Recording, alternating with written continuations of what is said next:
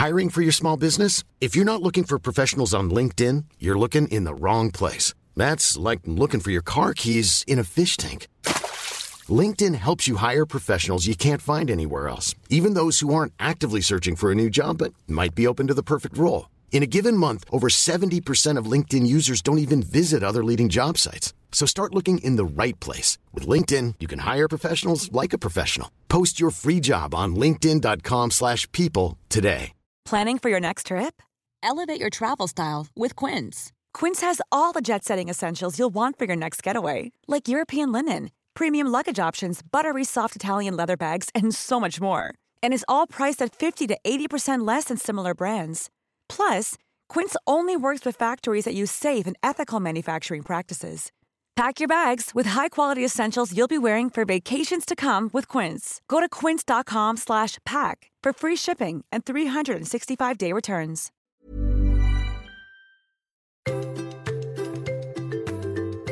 Hello and welcome to The Parenthood. Hearing that you're pregnant with twins can be a wonderful moment, but it can also be a scary one. Of course, we're grateful that we're gestating yet another human to love, but the idea can be quite overwhelming. Double the love, yes, but also double the nappies, the feeds, the sleepless nights, and the worry. But as with most things in life, the best way to deal with something you're fearful of is to talk about it, ideally with experts. My guest today is Alison Perry, mother to 2-year-old twin girls and their 9-year-old sister. She's also the author of OMG, It's Twins, a comprehensive guide to pregnancy, birth, and life with twins. Alison, thank you so much for being here today. Hello, Marina. It's so good to join you today. I know it's not possible to totally prepare parents for life with twins, but actually one of the things I sort of reflected on having read your book were that there were certain really important points that wouldn't necessarily have come to me initially. And I've spent the last decade kind of teaching antenatal classes, preparing women, mostly for singletons, but yes, quite a few twins there too. And it was a real revelation. So I'd love to go through those 8 things with you. So starting off with the acceptance that you're going to be overwhelmed when you hear that you're having twins. And you probably will be overwhelmed with when they actually arrived. Yes, absolutely. Both. Yeah. I mean, I know that when I found out I was having twins, it was a real OMG moment. And I think that from speaking to the experts for my book, I spoke to Anna Mather, who's a psychotherapist, and she basically said, you have got to allow yourself to feel all the emotions. There's no right or wrong way to feel when you discover you're having twins. Lots of us feel anxious and, worried, and then we feel guilty because actually we've just been told we're having 2 babies, and that's a huge blessing. And it's this real kind of like conflict between, the realities of what's facing us, what's ahead, versus, I guess, how, society tells us we should be feeling when we receive that kind of news. And like you say, when you then go on to have your twins, that feeling of overwhelm can just be enormous. And I spoke to a brilliant doula and twin mum, Mars Lord, when I was writing my book. And she told me that every twin parent will feel overwhelmed. It is inevitable. And she advised not to focus on everything. If you imagine, you've arrived home with your twins and you're thinking, okay, right, well, we need to have a schedule for feeding them. And, perhaps you might need to be expressing milk or making up formula. You need to be changing nappies. And then you need to be thinking, okay, when am I going to get some rest? It feels really overwhelming. And Mars basically advised just to think of the one job that needs doing next and just focus on that. And once that's done, so if it's changing their nappies, change them, done. By focusing on everything that needs to be done, you are just going to increase that feeling of overwhelm, and it will really affect how you're approaching all of these jobs. It'll make things feel so much harder. Well, I think you're right. I think very often fear is and worry about things doesn't actually bring anything positive. I remember so well, I only had 1 baby, but I remember so well having those nights where I literally didn't sleep and spending the night worrying about how I was going to cope with the next day. In the end, it was fine the next day. I just put one foot in front of the other and it was fine. And so all that sort of worry about how am I going to deal with the rest of the day when I'm so tired was totally pointless worry. I think with that anxiety, you either do something, you change something, or you try and put it to bed. Definitely. I've been there myself. I think everyone listening will be able to resonate with that in terms of, that fear of, I'm going to be so tired tomorrow. And if you've got older children thinking, I've got to get up and do the school run, I've got things to do. And it just, that feeling of anxiety, it doesn't help at all. It doesn't make you feel better the next day. It just makes you feel worse. Absolutely. And also, I talk a lot about feeling overwhelmed when you have a baby in the antenatal classes, because I think that very often women interpret that as, I'm not qualified to deal with this baby. But I think every parent who really cares about doing their job well feels overwhelmed. And so to interpret that as I care rather than I'm not qualified to do this job or I'm ill-equipped to do this job, just sort of accept the fact that you are overwhelmed. It's a big deal, but that doesn't mean you can't do it. That's so true. And actually, when I had my first, my eldest, 11 years ago, I really felt like I'm finding this really hard. Therefore, my interpretation of that was, I just must be a pretty rubbish mum. I'm just not as good as those other mums that I see out there, totally nailing it, coping fine, And you're so right. The opposite. It's not that the opposite is true. It's not that I'm a better mum than them. It's just that we're all just experiencing this in a completely different way, and we're all doing our best. One of the things I loved in your book, you said, how do you eat an elephant? One bite at a time. And that's a great analogy for parenthood. It is that sort of one step at a time. Just focus on that. And actually you will, not that we're encouraging people to eat elephants, but...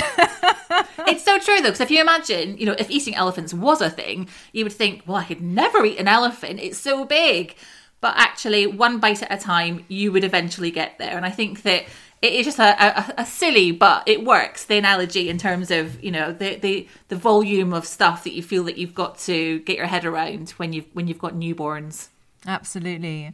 So the next thing that really interested me in your book was the observation that how you cope when your babies come home will be directly affected by your birth experience. Because obviously we know that multiple pregnancies are much higher risk than singletons. And I imagine we're also talking, to mothers of triplets in this podcast. I know that's extremely rare, but there's a high chance that your babies will be born slightly prematurely, maybe even very prematurely, spend a bit of time in hospital, even spend a bit of time in the NICU.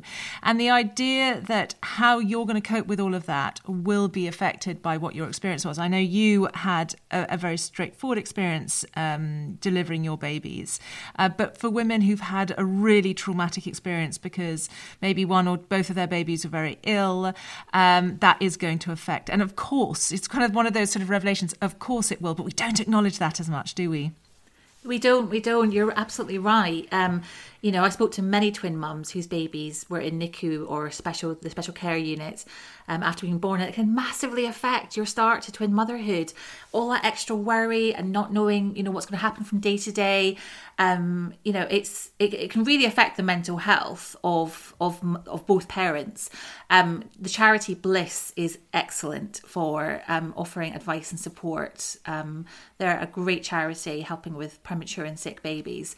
But I think it's really good to think ahead. If you are listening to this and you're pregnant with twins, it's really good to think ahead and think, okay, well, if that happens, if my babies come early or if there's some kind of complication and they end up having to have special care, who will look after me? So who will bring me food and make sure that I'm getting enough rest? And it's also a really good idea to very early on kind of say to the hospital staff that you're keen to do as much skin to skin as possible, if it is possible with your babies. It's called kangaroo care when they're in NICU. It's really important, and also you can be resting while you're doing it. So it really, it's a kind of, you're kind of hitting both of those goals at the same time. But yeah, don't put too much pressure on yourself, and don't feel bad for feeling, for feeling robbed of that experience that you read so much about, and how you're told that the first few days and weeks of motherhood will be, it can be very different for those mums. Absolutely.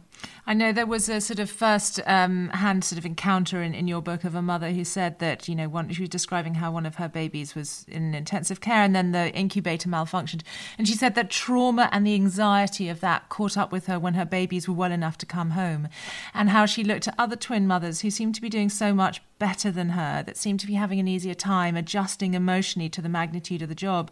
And I just think the understanding that that's not you being weak, that's not you not coping, but if you're essentially, having a sort of post-traumatic stress episode. And I suppose Absolutely. If you do know that your pregnancy is very high risk, or while you are in hospital and your babies are having a difficult time, to tell the people around you, to warn them. It might be that you do need a bit of extra help, that maybe you go and, your mother or a parent comes and lives with you for a bit, or that your partner understands that this sort of period, you're going to have to deal with the trauma of being worried about your babies. I mean, I interviewed a lady a few years ago for this podcast called Francesca Siegel, and she wrote this book called Mothership, all about her twins who were born very early, spent a lot of time in intensive care.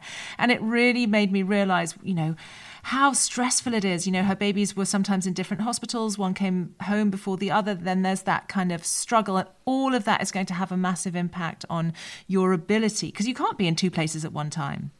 No, absolutely not. I think it can put such a strain and pressure on you. And I think that, depending on, where you live and what you have access to, I think without wanting to kind of throw another thing at new twin parents that, in terms of their to-do list, if you can access therapy, someone to talk to as early as possible. I mean, I've just started recently having therapy to deal with PTSD from having my eldest 11 years ago. And I wish I had done it sooner. And I know that, way back then when I was in the thick of, postnatal depression, it possibly wasn't, it wasn't on the top of my head in terms of this is what I need to do. But I wish I could go back to, the 11 years ago version of myself and say, just book a therapy session, see how you feel, talk about it, because it can just be such a good way to kind of order your thoughts and have an expert tell you, all of these fears and the guilt and all of this, all of your emotions, kind of just help you work through them all.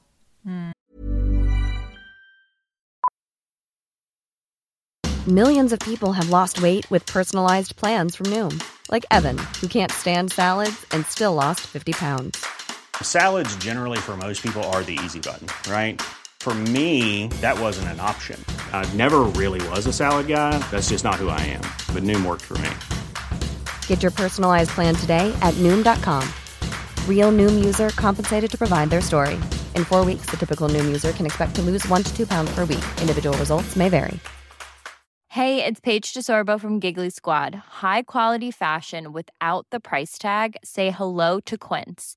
I'm snagging high-end essentials like cozy cashmere sweaters, sleek leather jackets, fine jewelry, and so much more. With Quince being 50 to 80% less than similar brands.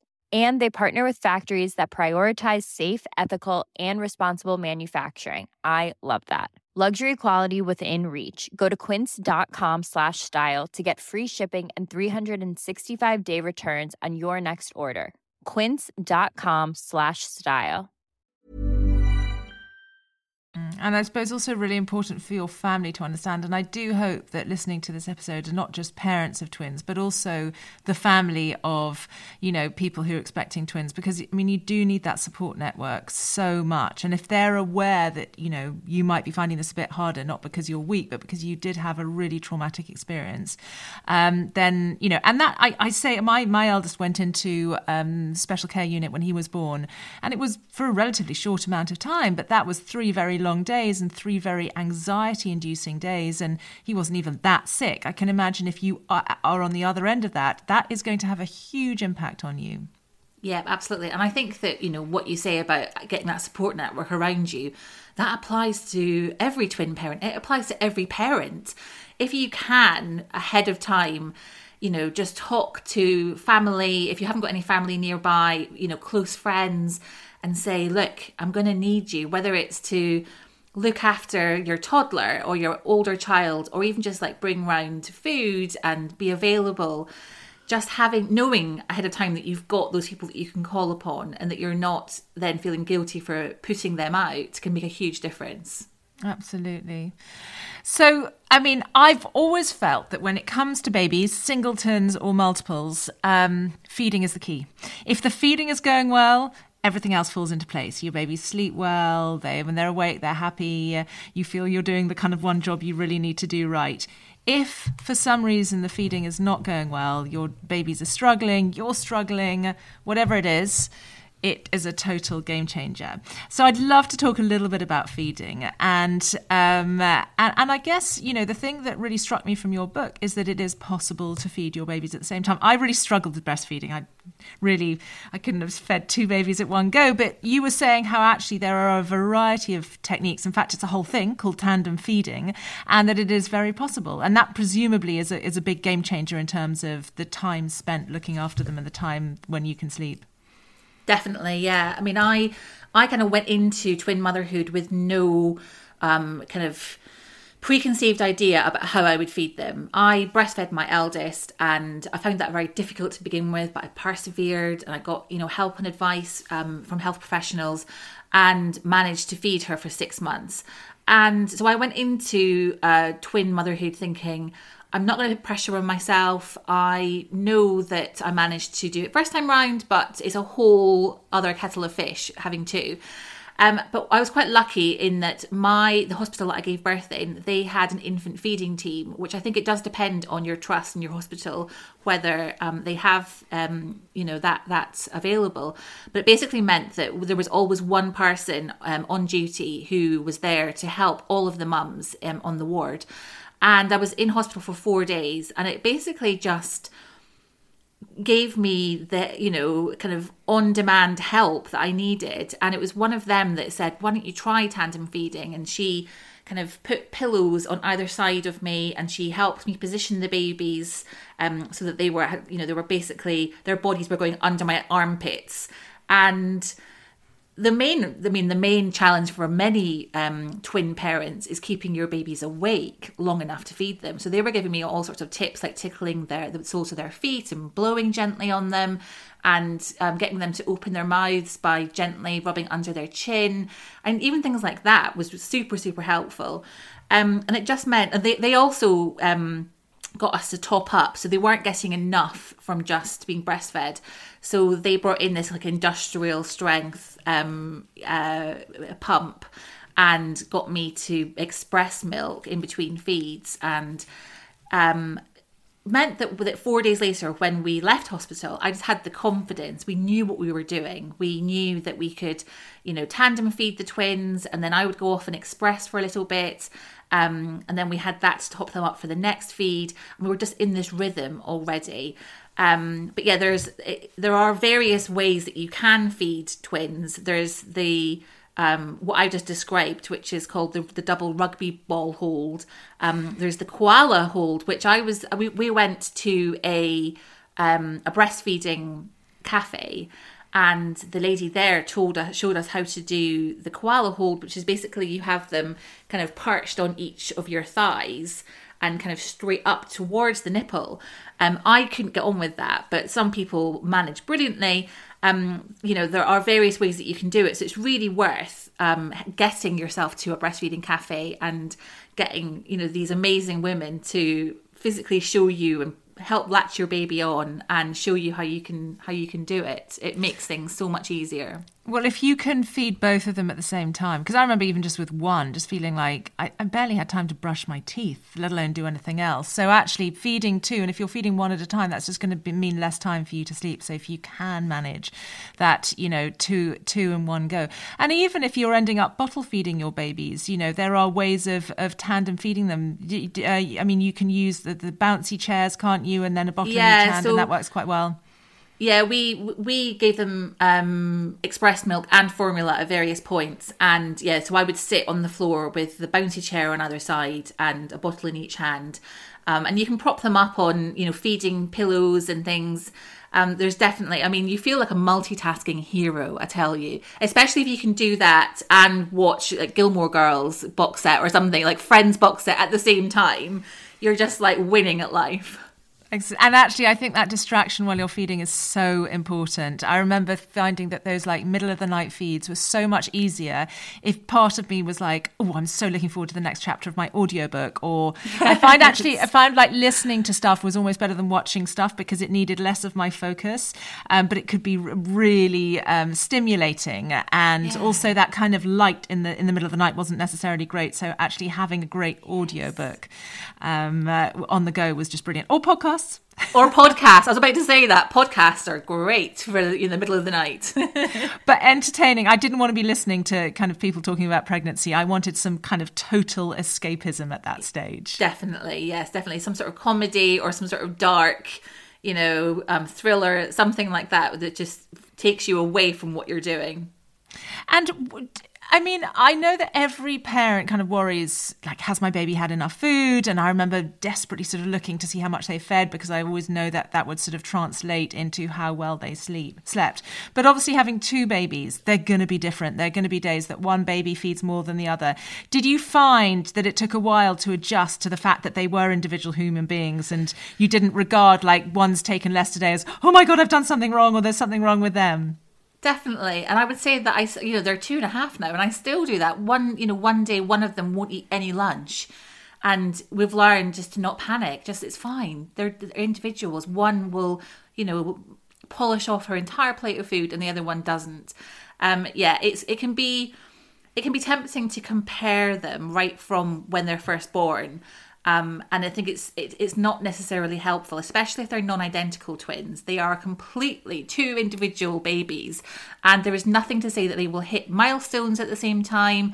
Nothing to say that they will respond in the same way to certain things and drink as much milk. So it's really good to keep a note of things, so you can chat to like your health visitor, but not get too stressed about it. Yeah, absolutely. So obviously there are lots of things you need to do with one baby, even more things you need to do with two babies. But one of the things that really shone out from your book was your babies do not need to have a bath every day.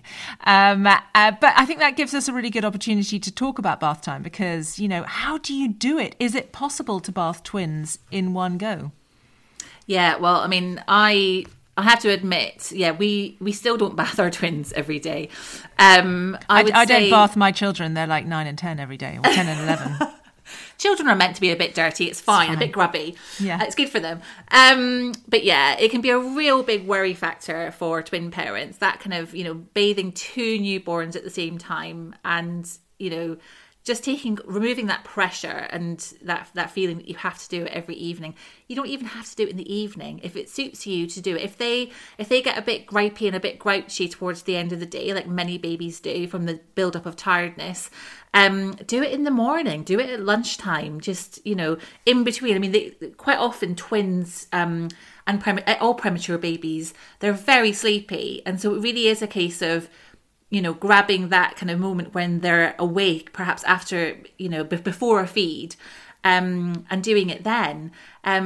You can bathe them separately. So we always have one, we don't now, we bathe them together now. But when they were very little, we would have one on a mat on the bathroom floor. We'd have the room nice and warm, have the door shut.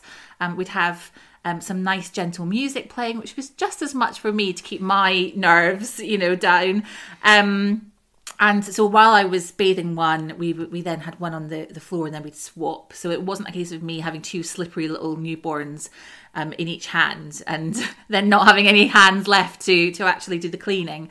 It's absolutely possible. And like all of these things, it's just about practice and getting into a bit of a rhythm and a routine with it.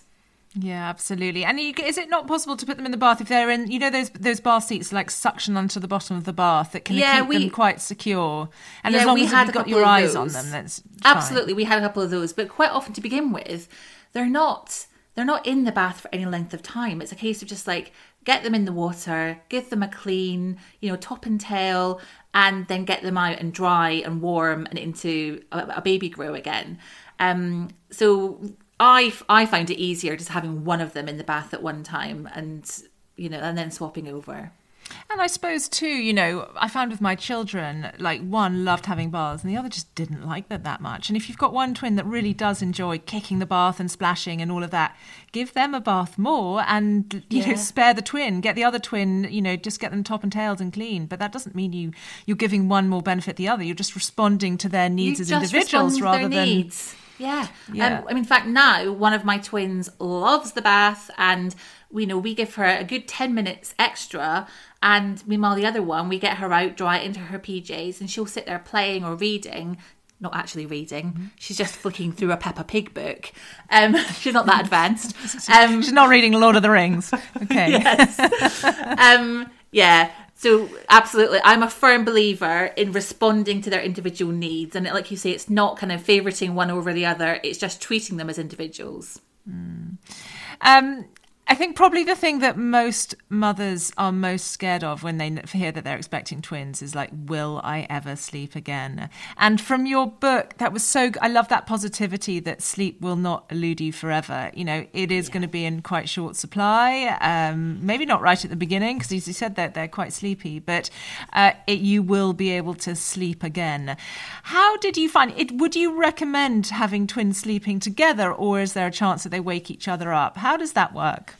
So, you have to just go with what works for you because they're all different. But what worked for us was having them together in a cot to begin with, and all the kind of guidelines in terms of safe sleep say that that's absolutely fine to do. I think it's always worth checking out the Lullaby Trust and getting their most up-to-date advice. They say that you can have them with opposite ends of the cot. So they're still in the same space. They're still, together. But they have their feet at the foot of the cot, which is what they recommend to be the safest way to sleep. We had them together side by side with their feet at the base of the cot. So we felt that worked for us. But it's really important that as soon as they start to roll, that you give them their own cot so that they're not rolling on top of each other. We found that they settled much more easily together. They were so used to being together in the womb. It kind of makes sense that they want to be kind of, nose to nose with each other as they quite often were. So you really noticed that, did you? That they were more kind of content when they were in the same sleeping space? Yes, yeah, absolutely. And then, when we eventually transferred them into their own cots, we had them in our room, as as is recommended. And they were fine. Like there was no kind of, we were expecting a bit of, are they going to suddenly have a bit of a sleep regression because they're being moved, but they were okay. They were fine. And the whole kind of waking each other up thing, we have just found that they're just so used to the noise of their twin. Last night even, one of them was awake at 3 a.m. and kind of babbling to herself and singing Twinkle, Twinkle, Little Star. And the other one just completely slept through. I was like, oh no, we're going to have them both awake. But we have found that actually they're so used to it. It hasn't been a huge problem yet. And do you have any tips on how to get your twins to sleep well? Because obviously that's if we weren't so chronically sleep deprived as new parents, I think life would be so much easier. So I'm always a big fan of working out is how do you get twins to sleep? Because obviously it's more difficult to get small babies to sleep. Yeah, absolutely. Yeah. So I spoke to Jo Tantum, who is a brilliant baby sleep expert. I interviewed her for my book. And she has 5 top tips that she shared with me, which I will share with you now. Swaddling your twins. She said that, making them snug and cozy like they were in the womb can make a huge difference. Using white noise and womb sounds. Oh, I'm such a firm believer in white noise. I've used them for all 3 children. And just an absolute lifesaver. I agree. I've got to say, I sleep very well with white noise. So I often put a fan on in my room, mainly because I sleep much better. And, you don't need to have some fancy thing. You can literally have an app on your phone, or, you get little inexpensive toys that have sort of white noise. There's loads of different ways to provide white noise. Yeah. Even on, like if you've got Spotify or, on YouTube, there are playlists of white noise. I remember kind of in the middle of the night, just like searching for something that would work and finding like a Hoover or, all sorts of things that, it just works magic. Jo also recommends having them in the cot together. It can be, a really good way of settling them. And if one twin is crying, then being close to his or her twin can settle them more quickly. She recommends not rushing to them at every squeak or noise. It can be so tempting, can't it, to rush in, every little cry and, try and especially if try and you're worried that they're going to wake the other one up. Yeah, absolutely. But, leaving them can really help. And really importantly, she says to wake them up for feeds during the day, which I always did. So we were in this kind of like quite strict routine of, thinking, right, okay, 3 hours have passed. Let's wake them, give them a feed. And it can be really hard, I think, for some parents, because they think, oh no, they're asleep, leave them. I've got things to do, or I just want to sit here with a cup of tea. But it can really help. It can really help them get into that, regular routine of sleeping. So. Yeah, well, I suppose too, their milk intake matters over a 24-hour period. So if you can get the majority of their milk intake to be taken on the daylight hours when you're kind of up and about and available to feed them, then they need less in the nighttime hours. So they're more likely then to sleep during those hours. Just going back to your point about trying not to sort of respond to every squeak, I'm a big believer of that. I remember reading a book and it was called something like French Children Don't Throw Food, and basically saying how very, in France, it's very much accepted to pause before you go to your children. And I remember that was so evident with me. When I had my daughter, I couldn't go to her on every cry. And very often she was crying and I was like wiping my son's bottom. I literally couldn't go to her. And by the time I could go to her, she'd stop crying. And actually, you wonder whether that cry was like, I need you, or I just need to make a sound. And maybe I just need to expel this energy before I go to sleep. Or, that's really the only way they can communicate with us. Absolutely. And now my husband and I, or we in fact, we've always done this thing where, I don't know if you do this with your husband, but when the baby cries, we kind of pause, almost like hoping that the other person gets up to go and deal with the baby. And quite often that, like you say, that pause, by the time we've got to the end of that pause, the baby stopped crying. So we're like, oh, okay, relax, it's fine. I would try always and set myself a challenge. So if I was like emptying the dishwasher, I was like, I'm going to empty the dishwasher and then I'm going to go. Or if I was watching TV, I'm like, I'm waiting till the adverts and then I'm going to go. And obviously you're waiting for an appropriate time according to their age and as they get older. Plus you can kind of hear the sort of, I really do need you now cry. But I'd always just said that sort of tangible, I'm going to do this first. And I do think that is really, really good. I mean, obviously one of the challenges with children that need to be fed and awake a lot is that sleep deprivation is really difficult to cope with. And obviously with 2 twins or 2 babies, you've got, even less time to yourself. How do you cope with this sort of sleep saga or lack of it? I really found it helped hugely to stop thinking about sleep for me as being something that had to happen, when it was dark outside at night. I really kind of almost like adjusted the way that I viewed sleep. And as long as I was getting enough pockets of it during the day or, at any point, then it was enough. And I think that that's something that I got wrong when I had my eldest, was that if I wasn't getting, a long enough stretch at night, I would get quite panicky and anxious, like we discussed earlier, that kind of feeling of, oh my goodness, how am I going to cope tomorrow? So really just viewing it as getting just pockets of sleep over a 24-hour period can really help. Getting, an eye mask really helps for us. So that, when we were grabbing, an hour's sleep in the middle of the day, it was dark, it was easy to get to sleep. And just thinking about it, even 1 hour is enough. So a sleep cycle is 45 minutes. And so I used to be quite guilty when I first became a mum of thinking, wow, look at my watch. I've only got an hour before whatever needs to happen. There's no point in me, trying to get to sleep. And actually there is point, even if you get one kind of sleep cycle in, it can just make you feel more refreshed. It's probably not what people want to hear when they are feeling massively sleep deprived and want to reach for a strong coffee, but cutting back on caffeine can be a big game changer. Just allowing yourself to, get sleep and not be feeling wired and awake when you have that chance can make a big difference. And actually, I was reading something about caffeine and basically saying that even if you're one of these people that's like, I can sleep perfectly well after a double espresso, it's not about whether you can sleep, it's about how well you sleep. Yes, the quality of sleep, absolutely. It really makes a big difference. And I also found that going to bed, I found that, my husband was around in the evenings and we'd have dinner and then I would just take myself off for a few hours of sleep. And that was quite hard because I really wanted to hang out with my eldest before she went to bed. And I really wanted to, have an evening, that kind of lovely, cozied up on the sofa, watching something on TV. But I just prioritized sleep over pretty much everything. I was like, no, I'm going to go in and if I can get 3 hours in now before I've got to get up and feed the babies again, then I'm going to do it. And it's, it's short term. They are going to go to sleep. As we said at the beginning, sleep will not elude you forever. And I remember becoming a bit depressed about I do nothing apart from feed and clean nappies and clean clothes and cook, and that's it. But it does go quite quickly. This is, a short amount of time relatively. When you're in it, it can feel like it's just going on forever. And I think a lot of parents really struggle with it. And, it can affect your mental health in a big way.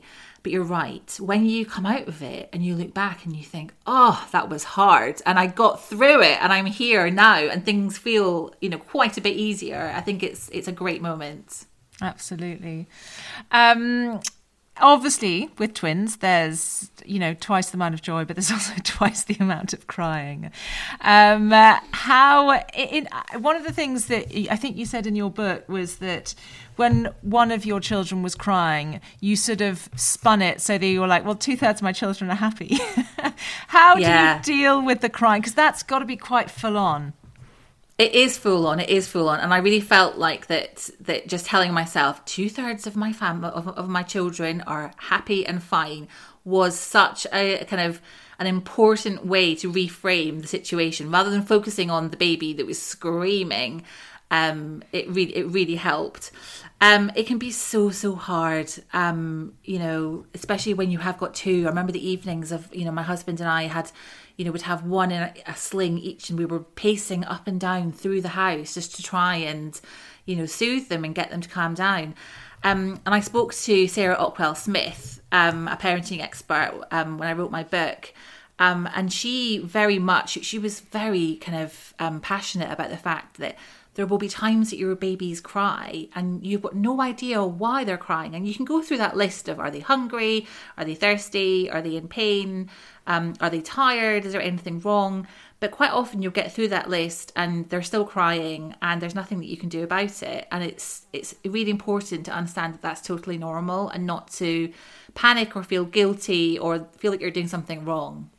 Yeah, exactly. And I guess also accepting help when you can possibly get it. There was that lovely story of a twin mum in your book who said that one day she was in the garden, both her kids were crying, and her neighbour popped his head over the fence and was like, are you okay? She was like, will you take one? She literally handed one baby over the garden fence to a neighbour. And then another time there was like a gardener who'd come round to give a quote for the garden. She was like, will you take a baby? And I love the fact that you just need to take help when it's offered. Don't feel too, guilty about accepting help. And I guess asking for help, calling up friends of yours. I think actually, as a friend, if one of my friends called me up and said, I really need some help, is there any way you can help out? I'd be quite flattered that they'd think of me.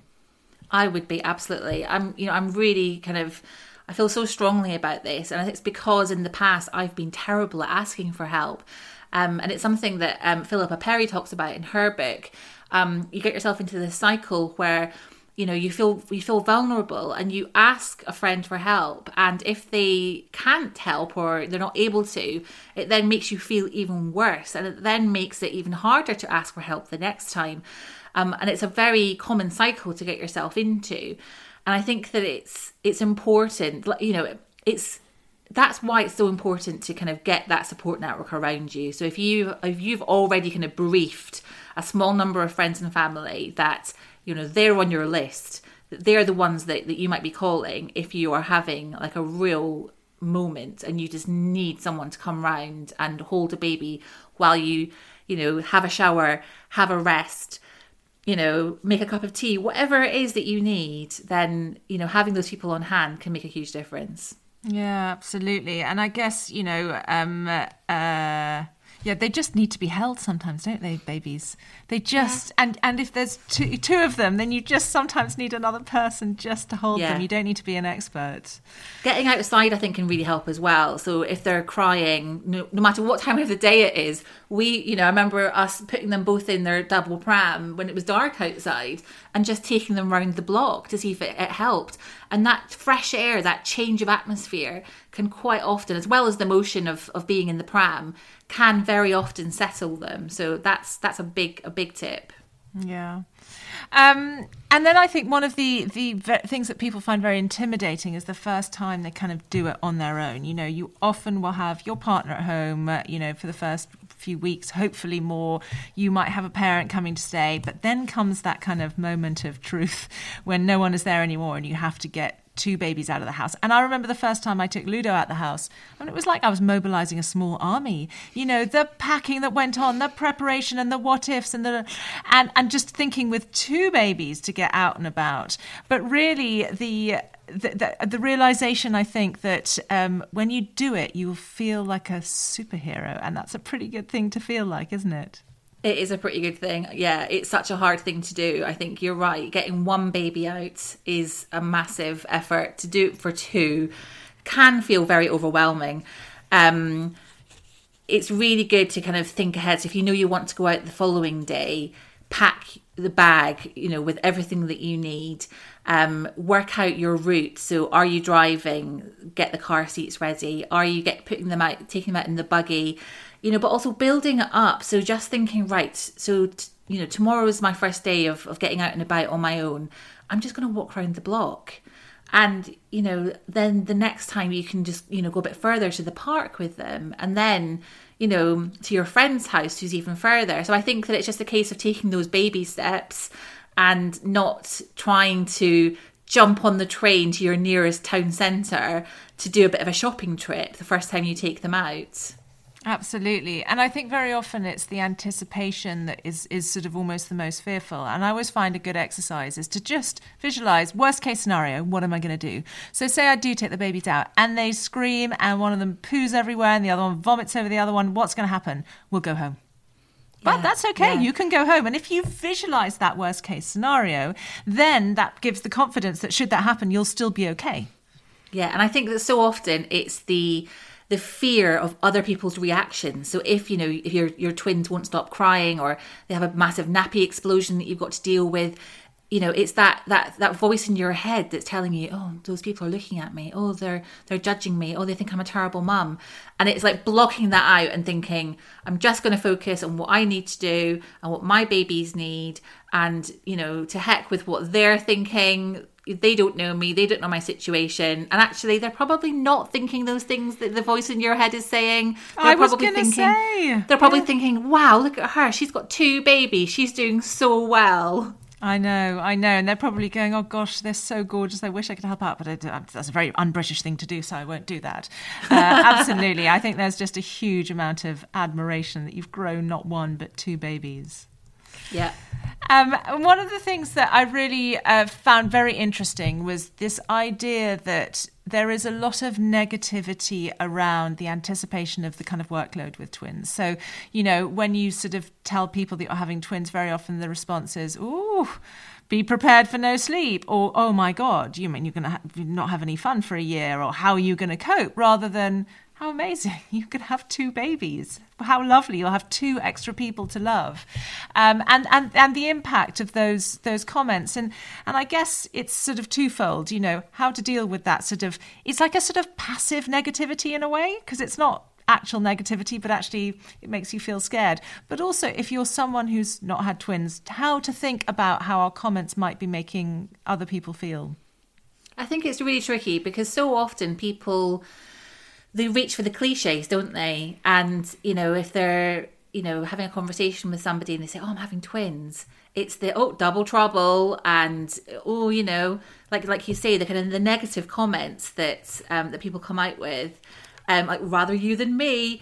But also quite often it's them taking their fears and their anxieties and putting them onto you. So they're thinking, whether they're parents already or whether they're older people who've kind of, they're well past the whole parenting side of things and they've kind of forgotten what it's really like. They're putting their negativity onto you, and it can be really unfair and really unnerving. And I think that, I find I got really super personal questions. So, the lollipop lady said to me when I was pregnant with twins, was it natural? And I'm thinking, hang on a minute, you're basically asking me if my husband and I had sex to conceive these babies or whether it was done in a hospital. That's not massively appropriate chat for, crossing at the school gates. And I was quite tempted to say to her, oh, well, if we're going to chat about our sex lives, you go first. But I didn't. I was very well behaved. But yeah, it's kind of surprising. And I think that you shouldn't underestimate the effect that these comments can have on you. And it's always good to be able to kind of brush them away lightly and try not to take them to heart. Yeah, I suppose to understand that they weren't intended to hurt you, even if they could be interpreted like that. I always think it's so important to take offence when it's intended rather than when it's not intended. And that is sometimes a difficult thing to do. People can say hurtful, inappropriate things. But actually, I think unless they really did intend to offend, you need to just put it down to their bad rather than anything that you should feel sad about. Definitely bat it away and just get on with your day. Yeah. Oh, Alison, it's been so lovely to chat to you. It definitely, like the idea, I think, of having twins, just talking to you feels sort of so much more sort of doable. And I love how in your book there are lots of different voices. There are women who've had all sorts of different experiences, either firsthand or they're professionals. And it does sort of makes it feel more achievable. Yeah. Yeah, well, that's the aim of the book. It's to really be a big handhold through the whole experience, to try and make it feel a little bit easier. Perfect. Well, OMG, It's Twins by Alison Perry is out now. It's available from all good bookshops. Alison, thank you so much for joining me today. It's been a real pleasure to chat to you. And thank you all for downloading this episode of The Parenthood. You can subscribe, rate and review us wherever you found this podcast. You can also follow me on Instagram. I'm at marina.fogel. But in the meantime, from Alison and me, thanks for listening and goodbye.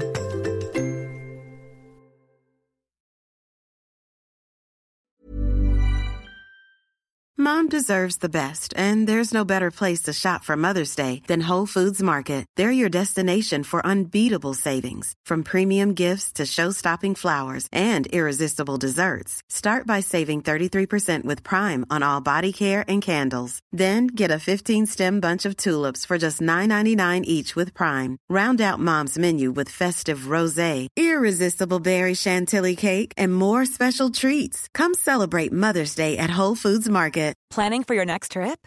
Elevate your travel style with Quince. Quince has all the jet-setting essentials you'll want for your next getaway, like European linen, premium luggage options, buttery soft Italian leather bags, and so much more. And is all priced at 50 to 80% less than similar brands. Plus, Quince only works with factories that use safe and ethical manufacturing practices. Pack your bags with high-quality essentials you'll be wearing for vacations to come with Quince. Go to quince.com/pack for free shipping and 365-day returns.